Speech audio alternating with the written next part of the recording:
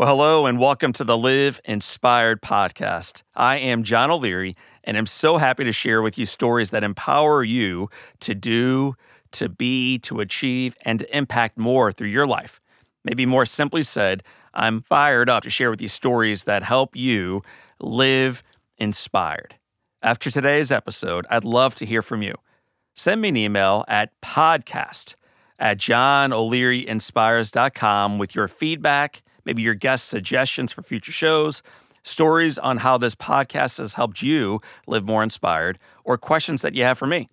Again, send that email to me at podcast@johnolearyinspires.com. And now, let's get started with today's episode. Welcome to the Live Inspired podcast with John O'Leary. John is the #1 national best-selling author of the book On Fire. He's a world-class inspirational speaker, and he's the host of the Live Inspired podcast. John interviews extraordinary individuals on their life story so that you can wake up from accidental living and more fully live your life story. Here's your host, John O'Leary. Well, hello, my friends, and welcome to Live Inspired with John O'Leary. You know, we have the opportunity on this podcast to bring you an awful lot of guests from a ton of different backgrounds.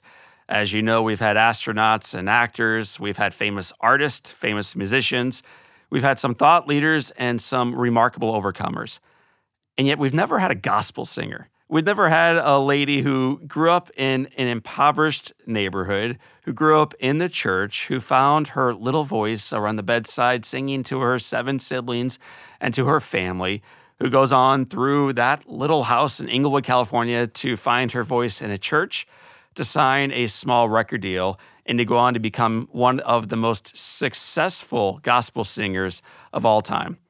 Erica Campbell has 11 Grammy Awards. She won 4 different times Best Gospel Performance. She's also been nominated for Best Contemporary Soul Gospel Album. She was part of the incredibly, wildly successful Mary Mary group. She's an amazing lady. And during this conversation today, we're going to be talking about family. We're going to be talking about upbringing. We're going to be talking about growing up with very little, but also realizing that it was enough. We're going to be talking about body image. We're going to be talking about faith. We're going to be talking about God. We're going to be talking about her reason for hope and joy and faith, her marriage, her challenges, her ups, her downs, and ultimately, my friends, what it means to you. It's going to be a wild journey that you are about to go on. You're going to hear a few of her songs. You're going to hear all of her heart. And I hope it reminds you that in spite of some challenges you face today, that the best of your journey remains in front of you. So during this episode, I encourage you right now to uncross your arms. This might be a new topic for many of you. It may be a new step toward faith for many of us. Just open up your arms, open wide your mind, take some notes as we bring on our newest friend, incredibly beautiful and the incredibly talented Erica Campbell. Erica, welcome to Live Inspired with John O'Leary. Thank you so much for having me. I'm glad to be here. Well, I feel like I'm in the groupie club. I'm kind of fanboying out over here right now. But for those who somehow have not heard of you, seen the show, read the book, listened to the music, hear you on the radio, and everything else you're doing professionally, give us a snapshot of what your life looks like today. Just in a couple sentences, what are you up to? Gosh, what it looks like today. I do my weekly radio show syndicated in about 40 markets Monday through Friday. I get my kids off to school. I work on music. I released a song on the 25th and then an album next Friday. I am releasing my brand new book, More Than Pretty. Mm-hmm. My husband asked me to speak on Sunday. I have to do that. And my mother and mother-in-law wanted to go see Joyce Meyer, so I have to do that after I talk to you while making sure that I get some time with my kids and making sure they have dinner. So life is pretty crazy, but it is all that God gave me. And so I'm very, very thankful for it. I'm also in a group with my sister, Mary Mary. We've been singing for 20 years now. And we just recorded a new song that's going to be on the album that comes out next week. And I'm just grateful to God that he's allowed me to show that life is possible and life doesn't have to drive you crazy, especially when you understand that Jesus can help you organize and strategize much better than you can. There's so much there, and I'm going to slowly peel back the onion that you just shared. I think I'm going to begin, you mentioned Mary and your mother and your family. I'm going to begin way back where the story starts. So we're going to back the train all the way up to Inglewood, California. You growing up, you grew up with 7 siblings, kids all over the place, a bit of craziness all around you. You're in the middle of Inglewood, California, like I said. What was growing up like for you? Just kind of give us a picture of your childhood. Well, my parents loved Jesus, but we didn't have a lot of money. So we were challenged financially, but somehow we had so much music and love in the house, so we were able to just live and still experience the joy of the Lord. Our church was next door to our house. And so everybody that lived in this neighborhood and community was all family and friends. So I felt like I grew up in a very loving community. I did grow up in a very loving community. It was the kind of old school community where if your parents weren't home and your neighbors saw something going on, they would go, "Hey, what's going on over there? I'm going to call your mama." So it was that kind of nurturing and love that held me accountable, made me very respectful, and understood that there were people caring for me. Still a young, pretty girl grappling with what I look like. Why am I pretty? What's the point of it at any rate? But learning that God, I knew that there was something special about me. I didn't know how the world would see it, but my parents made me sing all the time. So when my brothers and sisters had to read scriptures at church, I had to sing. We prayed every night around my parents' bed. And then my parents would ask me to sing a song for them. And I would all the time. And I got such great joy knowing that my voice made my parents happy. And so they were my first audience, my first cheerleaders, and still are today. If I have music coming out, they all want to hear it. And it's awesome because it's only 2 of my sisters, me and my sister, that are in the music industry. But you would think that everybody was just as successful because my mom celebrates everybody. She didn't have favorites, which made it very easy for us to move forward in confidence in the world because she made us all feel loved. Your mom and dad seemed like they emptied love into you, and yet they had an unusual relationship. Talk briefly about mom and dad and their relationship growing up. So my mom and dad were the cool, fun couple at church. They were who everyone wanted to talk to. And while we did have a fun, loving home, my mother and father divorced each other 3 times. Now, I can honestly say I don't remember hollering and screaming at home. I don't remember them fussing at each other all the time. I just remember something would go wrong, and you could feel that something was wrong, and my dad would go live with my grandma or go live with, someone or move out, and then my mom would pray heaven down, and he would come back. But even when he came back, it would be weird. And so I had this weird relationship with the word "I love you" because they would both say "I love you," but they didn't stay together. So I didn't value the word "I love you."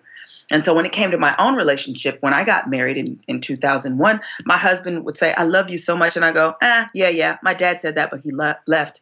And I had to really fall in love with Jesus and fall deeper in love with God to understand the power of "I love you." And while humans can be flawed, God is not.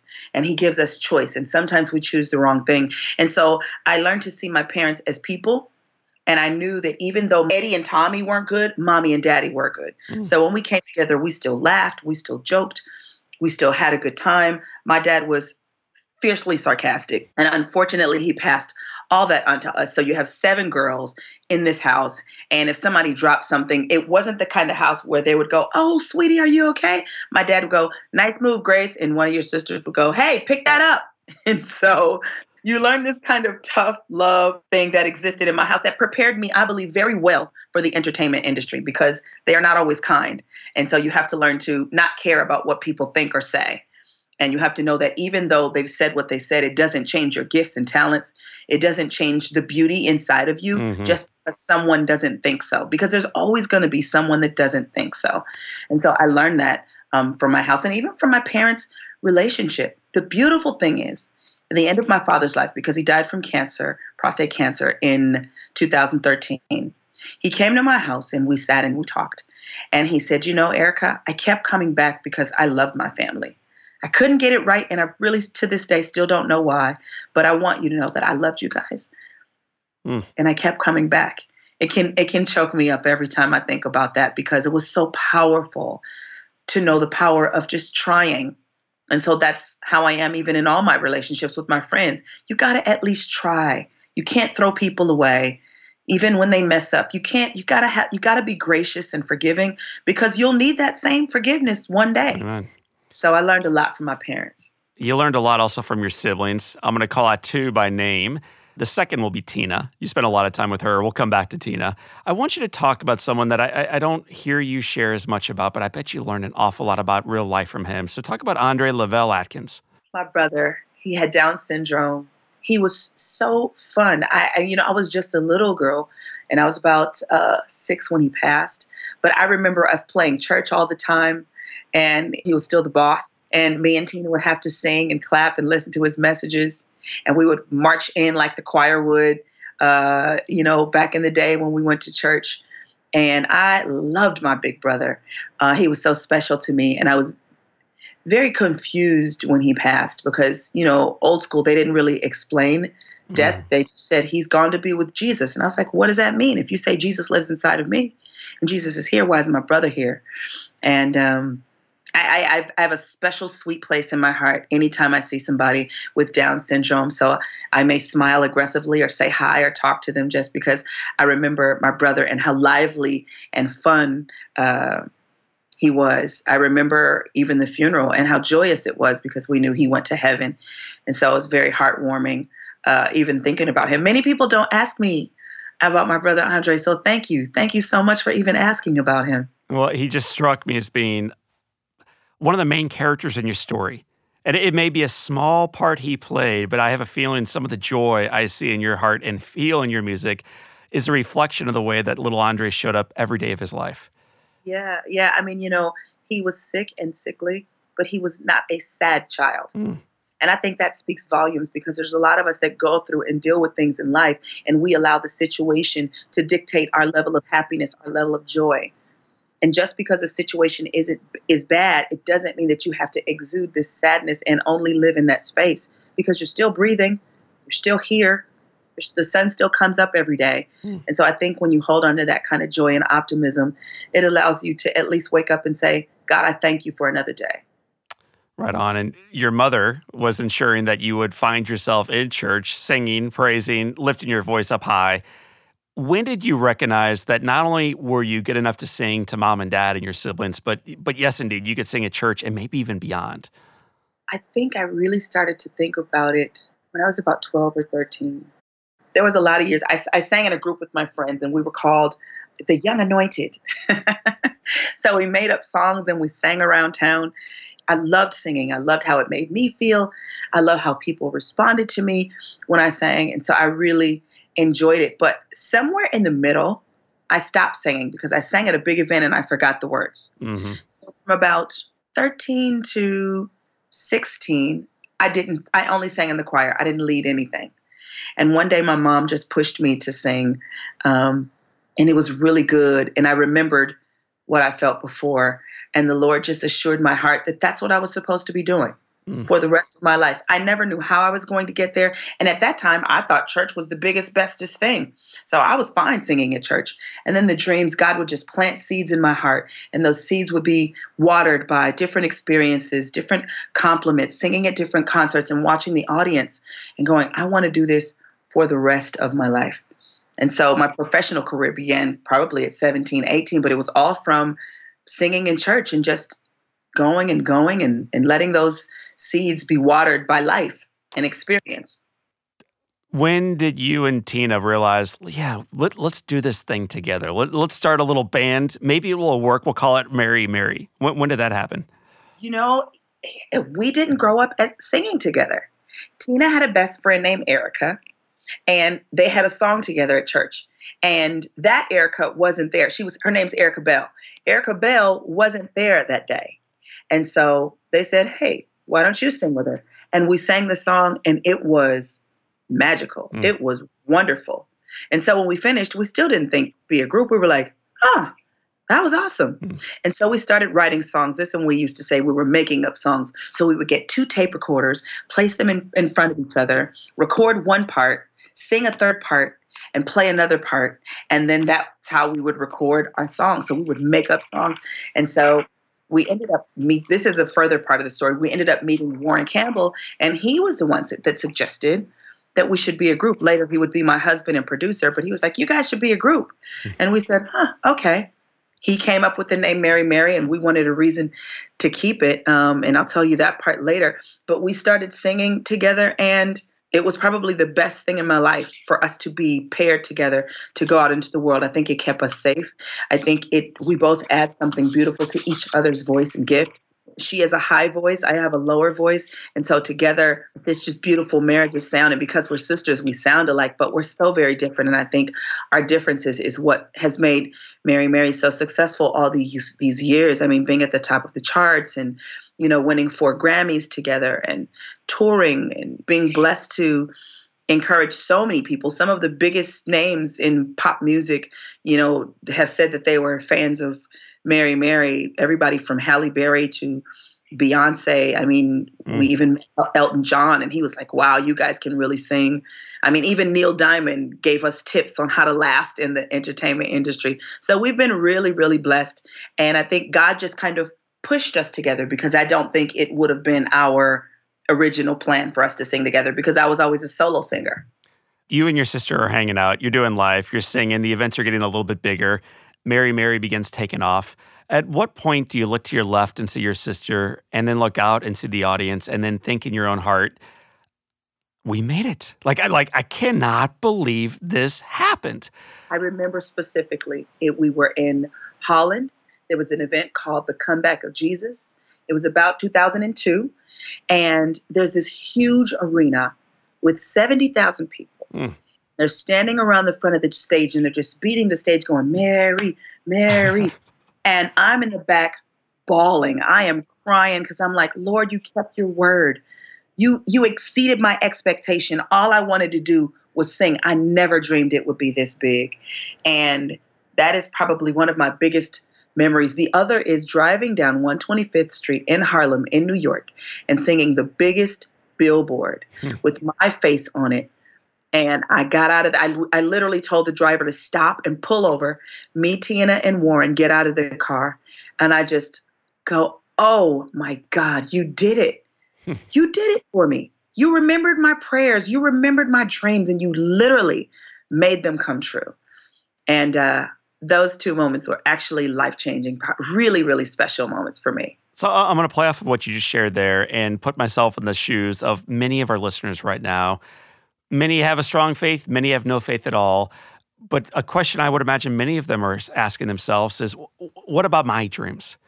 The dreams I had that did not come true. I have not seen my face on a billboard. I have not been lucky enough to find a guy like Warren. I've not been able to have 3 kids like you. I've not had the Grammy success and the financial success and the life success.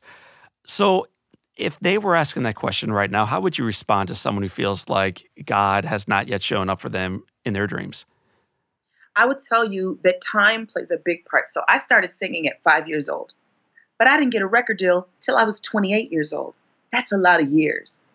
I'm 47, and I'm just now getting to this point to where I'm like, wow, I can literally see the success. I could not see it at 21.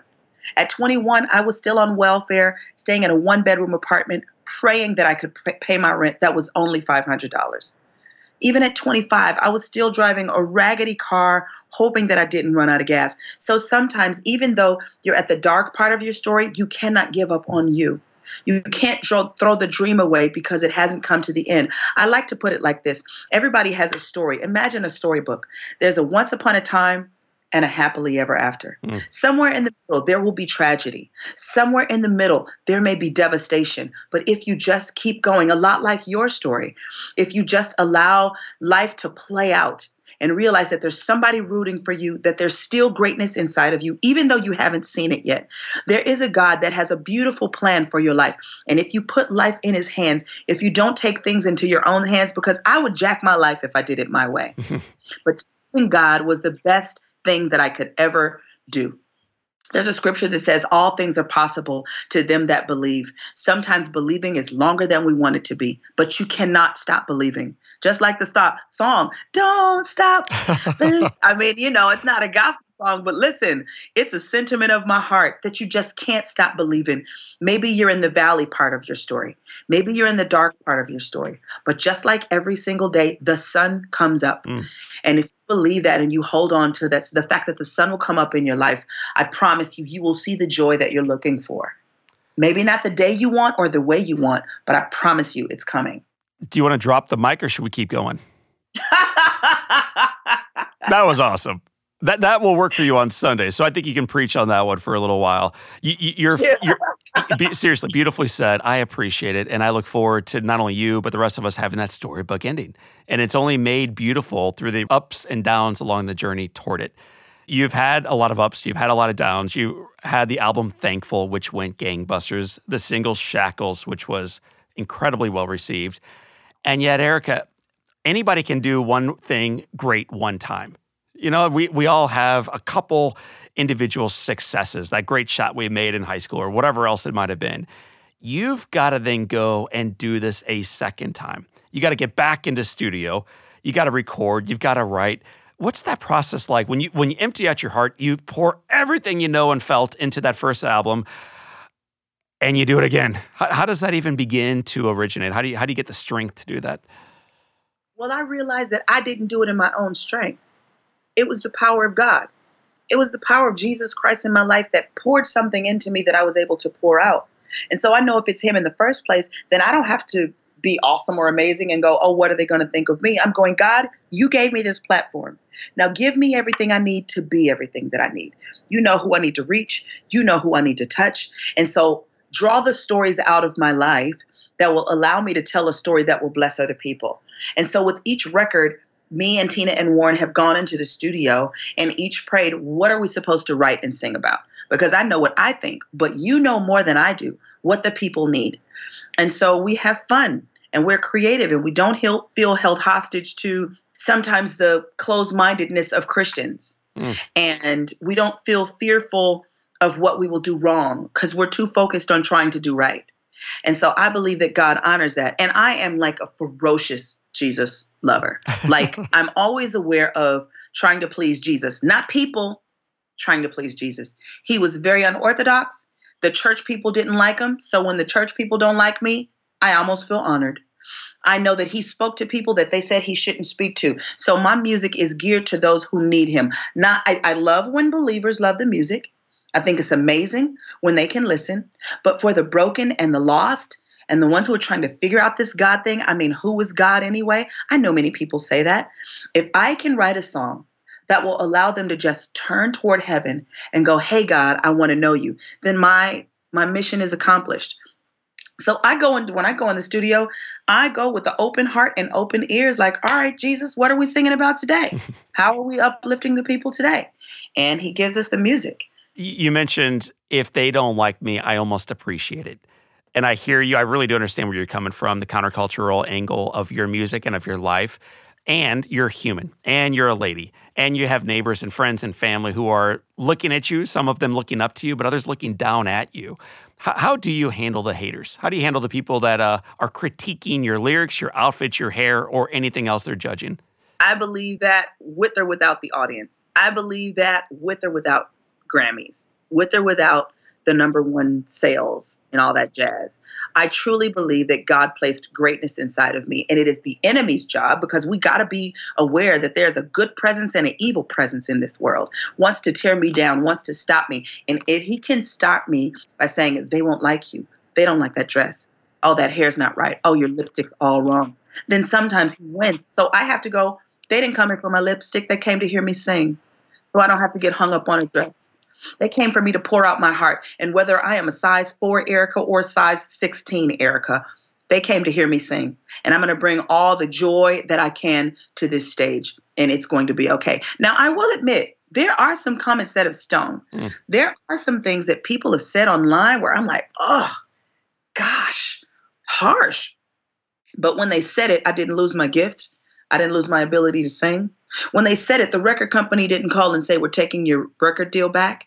God didn't say, you know what, I changed my mind about you, because they changed their mind about you. So I realized that I don't have to rest in what they think. There are billions and billions of people on this planet, and God will give me my little corner of the world.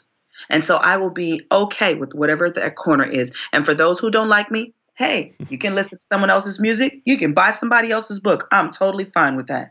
But those who love me, I'm 100% fine with it. But because I believe I'm awesome, I know I'll get new people to love me, because that's how love works. That's how joy, you can't fight it. You can say I don't want to like her because of whatever, but you're going to like me because I'm giving you not just me, I'm giving you God's love and God's joy and God's peace. And I'm trying to encourage you to help you be better.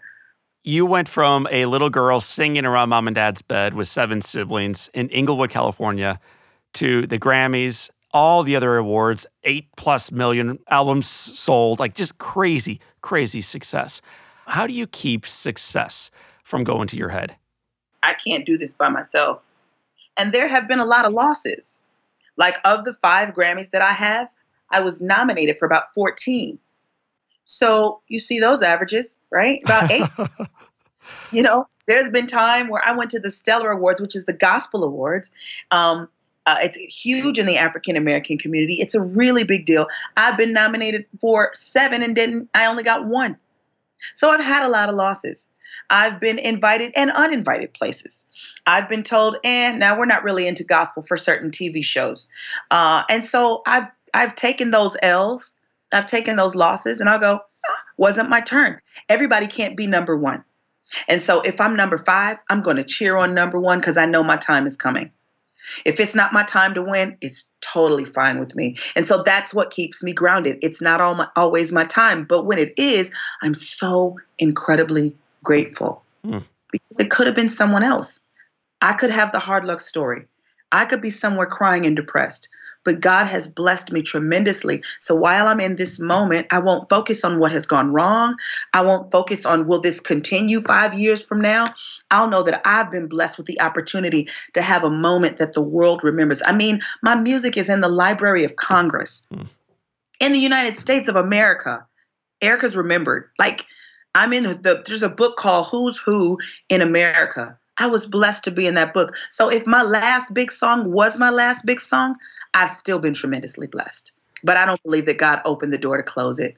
I don't believe that that was my last moment. I don't believe that was my last number 1. And so I live with great expectation of tomorrow and what it can be. You write about tomorrow, and you also write about your need for something bigger than yourself and someone bigger than yourself. I love your songs. I love your music. I love the words that are within them and the reason behind them. One of my favorites is a song called Help. I love the song Help. Tell us, where's the origin of the song Help? Like, how'd you come up with the lyrics? And just kind of walk us through what the song Help is all about. Help was a dark time. It was a dark time for me. My sister was going through publicly in her marriage. She had talked about infidelity in her marriage, and of course, every blog and magazine exploited it. We talked about it on the reality show. It was a subject that wouldn't go away. And then at that same time, she said she didn't really want to sing anymore. So I had to figure out how I could be Mary by myself because I had never just been Erica. I had been Tina for a long time.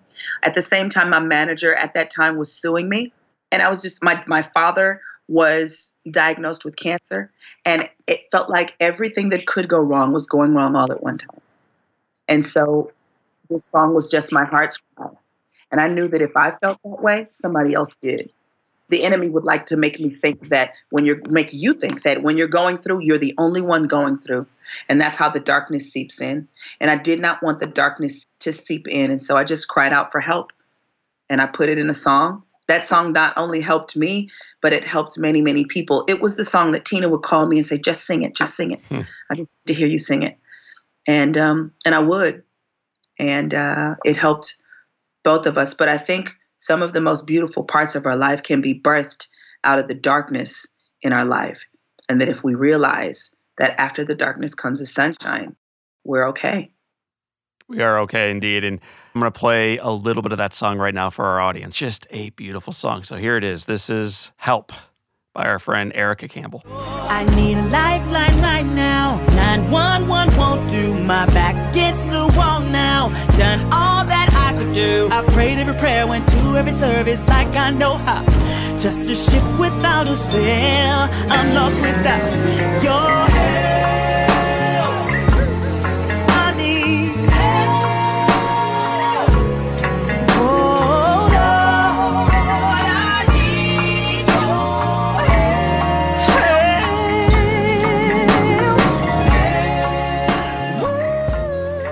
Erica, when you hear that song, when you hear that passion with which you sang it with, and when you think of where you were, how does that song make you feel today? I just feel the joy of the Lord. I'm just grateful that I made it out of the storm. And I'm grateful that I didn't lose it, that I didn't throw my hands in the air and say, just forget it. I'm never going to sing again. I'm just grateful that there was enough strength. And that's all you need is just a little bit. There was just enough strength to push me forward. And so I'm just really grateful for that. So I'm also grateful because that's my daughter singing in the beginning. Oh. She was in, I think, 11. She was able to join me on that. So I always tell her, not only did I win a Grammy, but you won one too. So that's great to be able to share with my baby girl. That's Krista, is that right? That is Krista. So I've gotten to know Krista a little bit through the reality show, Mary Mary. I want to know first, why'd you say yes to a reality show? Because I didn't see reflections of myself on television. I didn't see an African-American family who loved Jesus, who was into entertainment, but wasn't swallowed up by it. Still very normal. Family who enjoyed working with each other. You know, most people say family can't work together. Even though we had our struggles, we did enjoy working with each other. And so I wanted to display that. And I felt like our life could be reflected and encourage other people. And it did. We met some sisters that were in their 60s. And it was an episode where me and Tina went to therapy. And I was expressing to her that I didn't like the way we were communicated. You know, we're sisters, so we'd be fussing at each other. And I just didn't want to do that anymore. These sisters said they watched that episode and they hadn't spoken to each other in 5 years. Mm. But because of that episode, they called each other and they started watching the show together and mended their relationship. And they just wanted to say thank you. That was all the reason I needed. And I knew that we were doing the right thing by doing the show. Now, it was rough. And somehow they turned my sister into a villain. So we ended it at season 6. They wanted us to continue on. And, you know, there's editing and there's TV. And you know, sometimes they cut out the apologies and they cut out the I'm sorries. Mm-hmm. It was tough. It was tough, probably tougher for my sister than it was for me. So we decided to stop at season 6, but I'm still glad that we did it. Well, you have not only a reality show that you were part of, you've got a book that your heart is in. It's called More Than Pretty, doing the soul work that uncovers your true beauty. Yes. Talk about that book. I love the book. I love the cover. It's gorgeous. Talk about the book. I knew that I had a lot of work to do. Even though I'm very optimistic and very bubbly and happy, there was a lot of things that I said, I'll deal with it later. I'll deal with it later. And before you know it, there's this mound of junk and stuff from life that I didn't face or deal with or ask why. And so I had to do some soul work. I had to find out who I really was outside of being Mary Mary, outside of being Warren's wife, outside of being Tina's big sister. Who was I and what did I want and love when I didn't have the microphone? I started just writing. I started writing and then I did an event called More Than Pretty. And it was a conversation about Christianity and sexuality. Knowing that I was this beautiful, curvaceous girl and knowing that that wasn't a bad thing, that God put me in this body and it was a good thing. But I had to figure out how does this look in this world today that's over-sexualized? I don't want to be a Christian that's over-sexualizing things. So I just had to figure it out. And so I started writing these stories and coming to some resolve and realizing some things that I needed to let go, realizing that I had to embrace new normals because life changes sometimes from year to year, realizing that my circle was my source and my value, but I couldn't worship my circle. And when I say that, I mean I couldn't make idol gods out of my parents or my friends or my career or my family.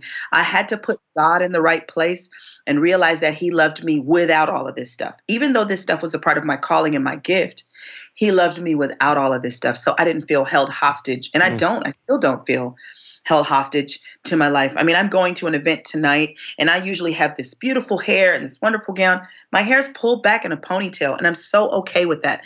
And that's for me doing the soul work.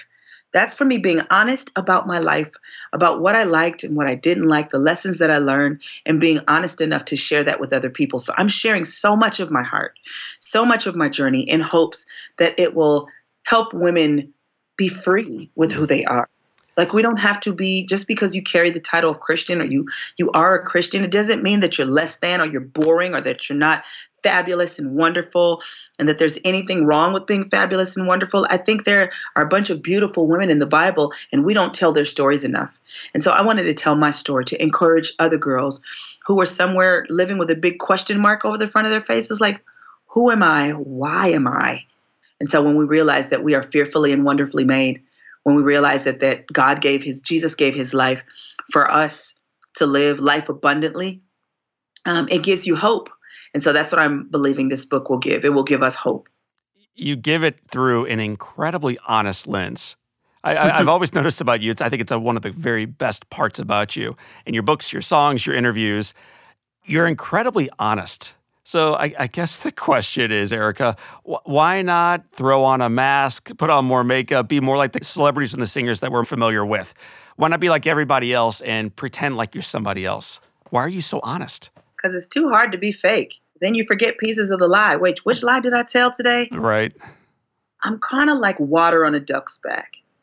I don't really care that much about people's negative opinions of me. So anything that I've gone through, if I'm telling you, I'm on the other side of it. So I've already got the victory. And so if you say, oh, but you've gone through this, my answer is literally, so I came out and I'm victorious and I'm still blessed and I'm still happily married and I'm still a mother to 3 beautiful kids and my mama still loves me, and I still have purpose on my life. So I don't have to cover up every flaw. I don't have to go out with a full face of makeup. I'm beautiful with nothing on. And I think every woman needs to own that. Not only women, but men too. You guys show it in a different way, but I think men need to own their confidence. If you're not driving the biggest, best car, if your bank account doesn't have 1 million zeros, you are still valuable and necessary in this world.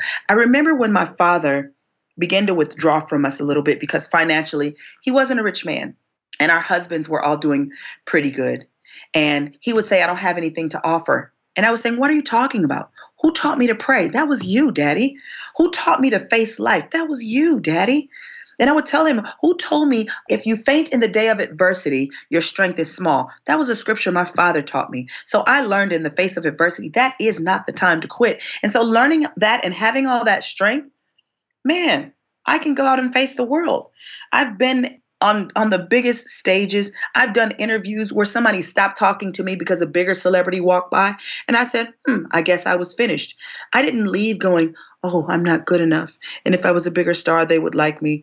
It's okay. That means my purpose was fulfilled. If I was only being asked 3 questions, then three answers is what I gave, and that's enough. You have to learn to find your own confidence and build yourself up. Encourage yourself in the Lord is what the scripture says. And that's what I've learned to do. Now, this doesn't mean that I've not had my bad days. I mean, literally just yesterday I was going, Lord, I'm tired. I'm really tired. But I can't give up. My book comes out. My song is on the charts. I knew I had to talk to you. I couldn't cancel stuff and say, I'm just going to retreat. I ask God for more strength, supernatural strength. I get up and get dressed and keep it moving. You've got more strength, I think, than any other individual I've met. You are one of the busier, more productive individuals I know. You also have a constant cheerleader by your side. His name is Warren Campbell. I do. What was it about Warren Campbell that you fell in love with?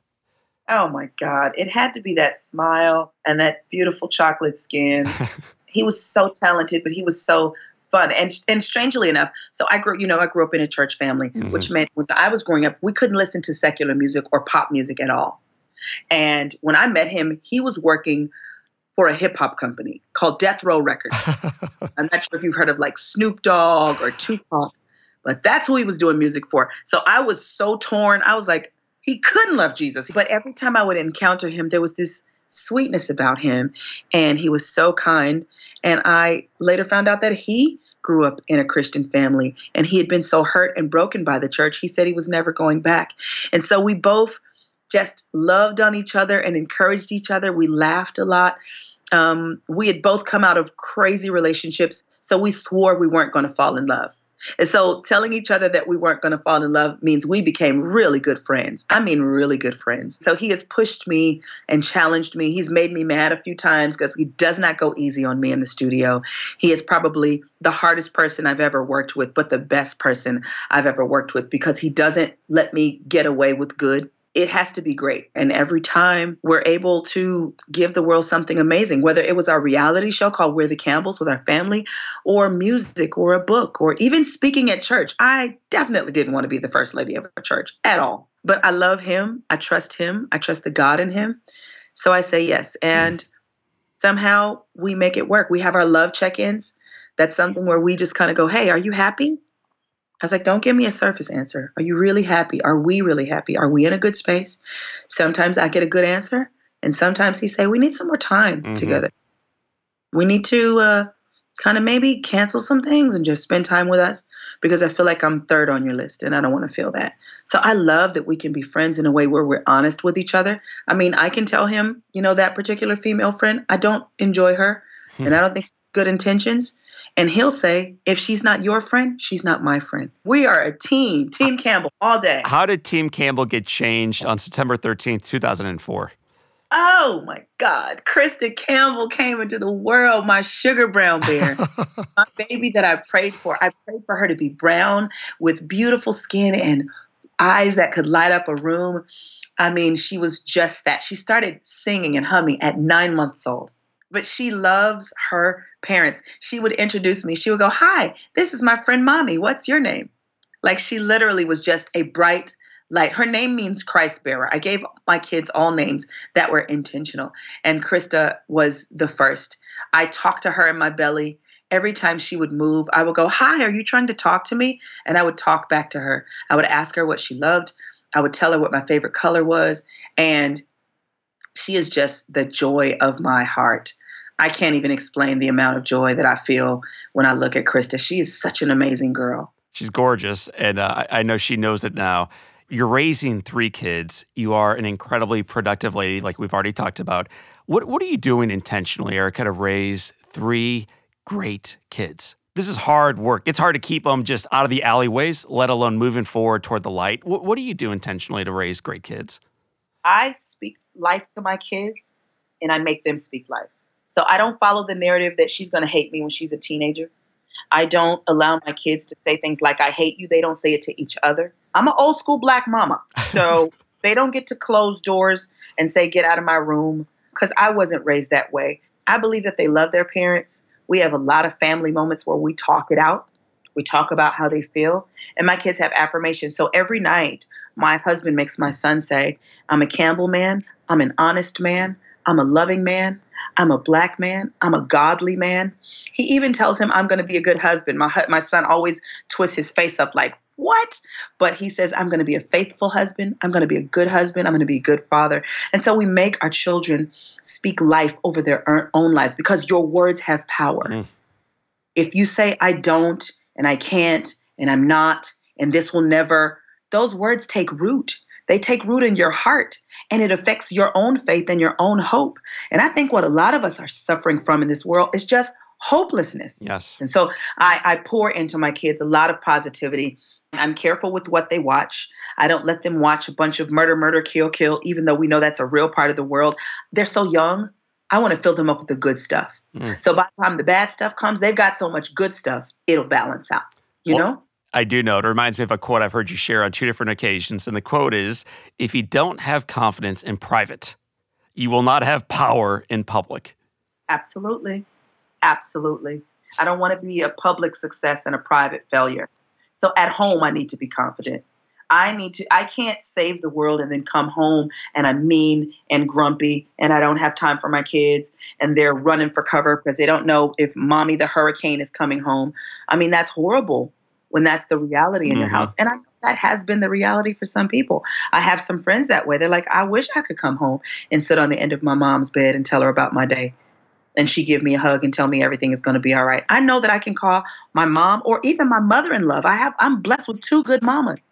I can call them at any time and cry and whine about the world and give them all my woes. And they're going to love me, encourage me, and push me and nurture me. And so I try to do the same for my kids. Erica, if you are in the shower or driving to work or a million other things and your heart is just down, you're just discouraged, from your own singing background, what's that one song when you are discouraged that you pull out and you're like, okay, here it comes, and you just start wailing this thing out? What's that go-to song for you? It is, I just can't give up now. I've come too far from where I started from. Nobody told me the road would be easy, and I don't believe he's brought me this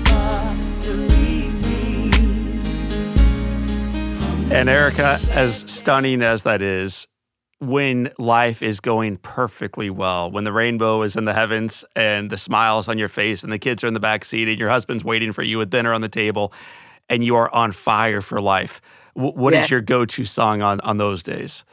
Oh, wow. It's not even my song. It's a song called Victory by Ty Tribbett. And there's a lyric that says, every situation I face, I win. And they just say, I've got the victory.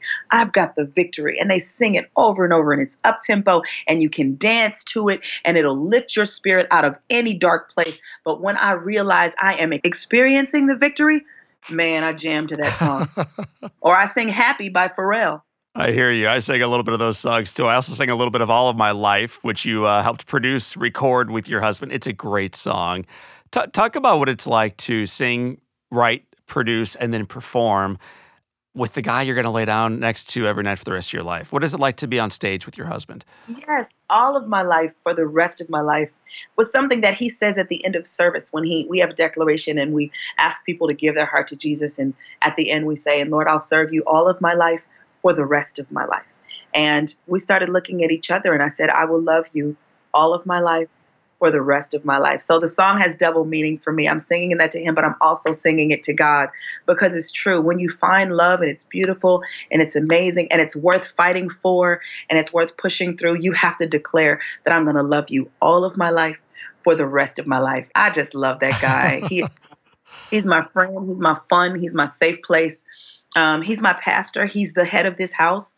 You know, I don't believe that submission is a bad word. So I submit completely to my husband.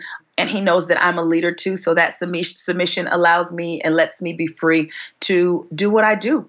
Even doing things like this, like talking to you. He's such the cheerleader. Be on time, Erica. Be excellent. Be clear with what you want to say. Everything is inside of you that you need. God has blessed you. Like he's always affirming me. And I just think it's so amazing and so wonderful to have that kind of support every day. And just for the listeners right now who may not have that, first of all, it will show up in your life, but maybe we start by becoming that. We be a warrant for someone else in their life and what a gift that will be to them. On every single one of our podcasts, Erica, we ask our guests 7 questions. It tethers them all together. We call them the Live Inspired 7. I'm ready, I think. Yeah, you're gonna crush these. So the first question is, what is the best book that you have ever read? It's called God is Able by Priscilla Shirer. What is God is Able about? It faces the reality of what life is, messy life, but God is able to carry us through every step of the way. Every test we can pass, every mountain we can climb, even if we have to stay in the valley for a long time and we're crying, God will still wipe those tears and he is able to push you into your amazing, awesome destiny. Beautiful. What is one positive characteristic, one trait that you possessed as a little girl growing up in Englewood, California, that you wish you exhibited as brilliantly today? You know, I think I still have it. It's just the ability to be optimistic. My father used to call me la-di-da when I was little because I would go, oh, it's okay. I think if I was born in the 60s, I'd have definitely been a hippie because I'm carefree and I believe that there was goodness in everybody. And I can honestly say that I still have that. And I'm so, so grateful.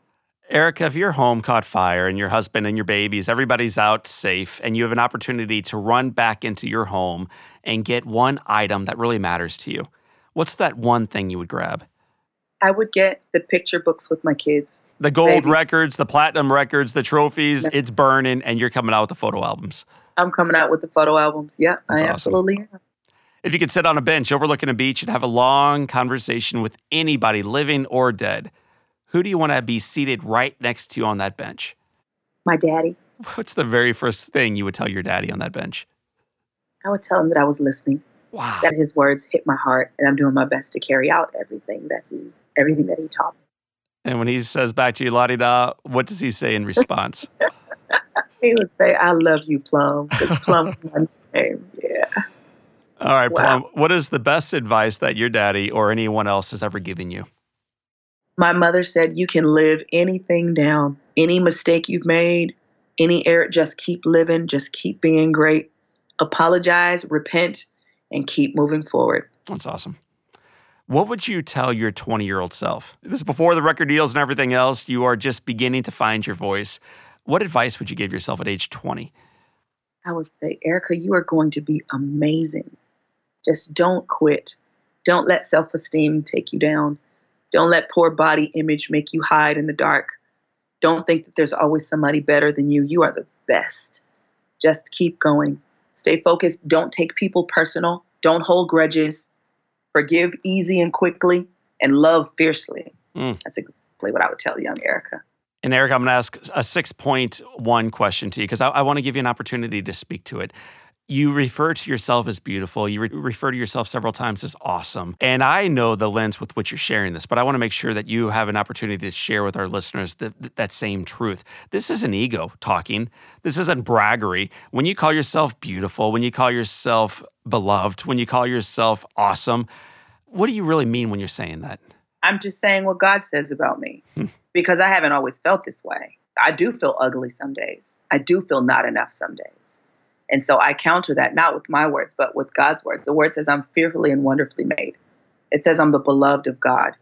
And so when life makes me think that I'm not enough, when I don't get the contract, when I don't get the deal, when the money's not where it should be, I say God supplies all my needs according to his riches and glory. And so I'm not saying just what I think. I'm not looking at my bank account and going, oh yeah, I've made it. I'm awesome. It's all because of what God has done for me and through me, the joy that he's placed in my life. It exists even in the lowest moments. I mean, this last few months, I've lost 2 really, really close friends. I have had a deal get canceled on me that I thought was going to last longer. I've had financial problems, contrary to what people think, and somehow I still have hope. That's awesome. That God has still allowed me to have joy, trust, and hope. So when I say this, it isn't because everything is fine. It's because I believe everything will be. Woo. And that's the difference.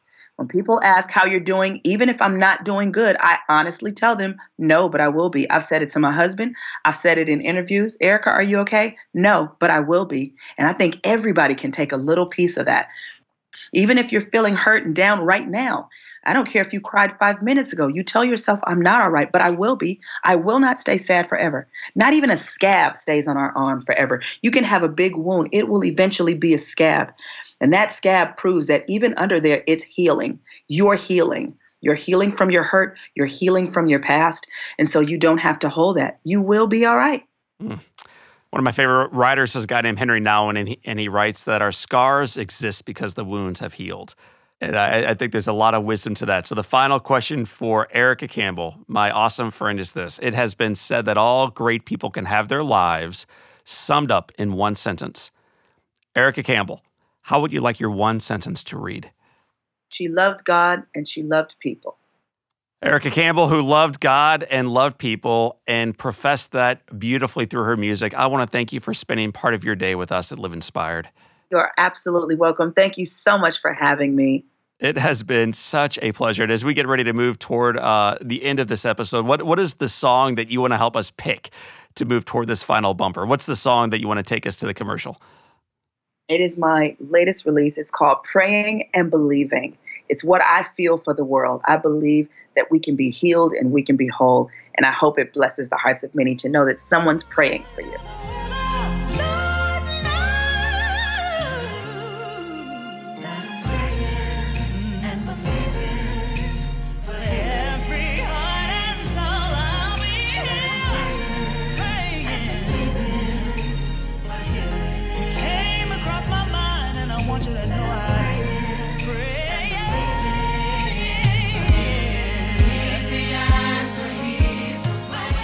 My friends, that is Erica Campbell. I am John O'Leary. This is her new song, and today is your day. Live inspired. My friends, thank you so much for listening to today's Live Inspired podcast. I hope you share with your friends, your family, your colleagues, your letter carrier, your dog walker, that stranger seated next to you on the bus ride, that lady working out right next to you, the guy checking out in front of you.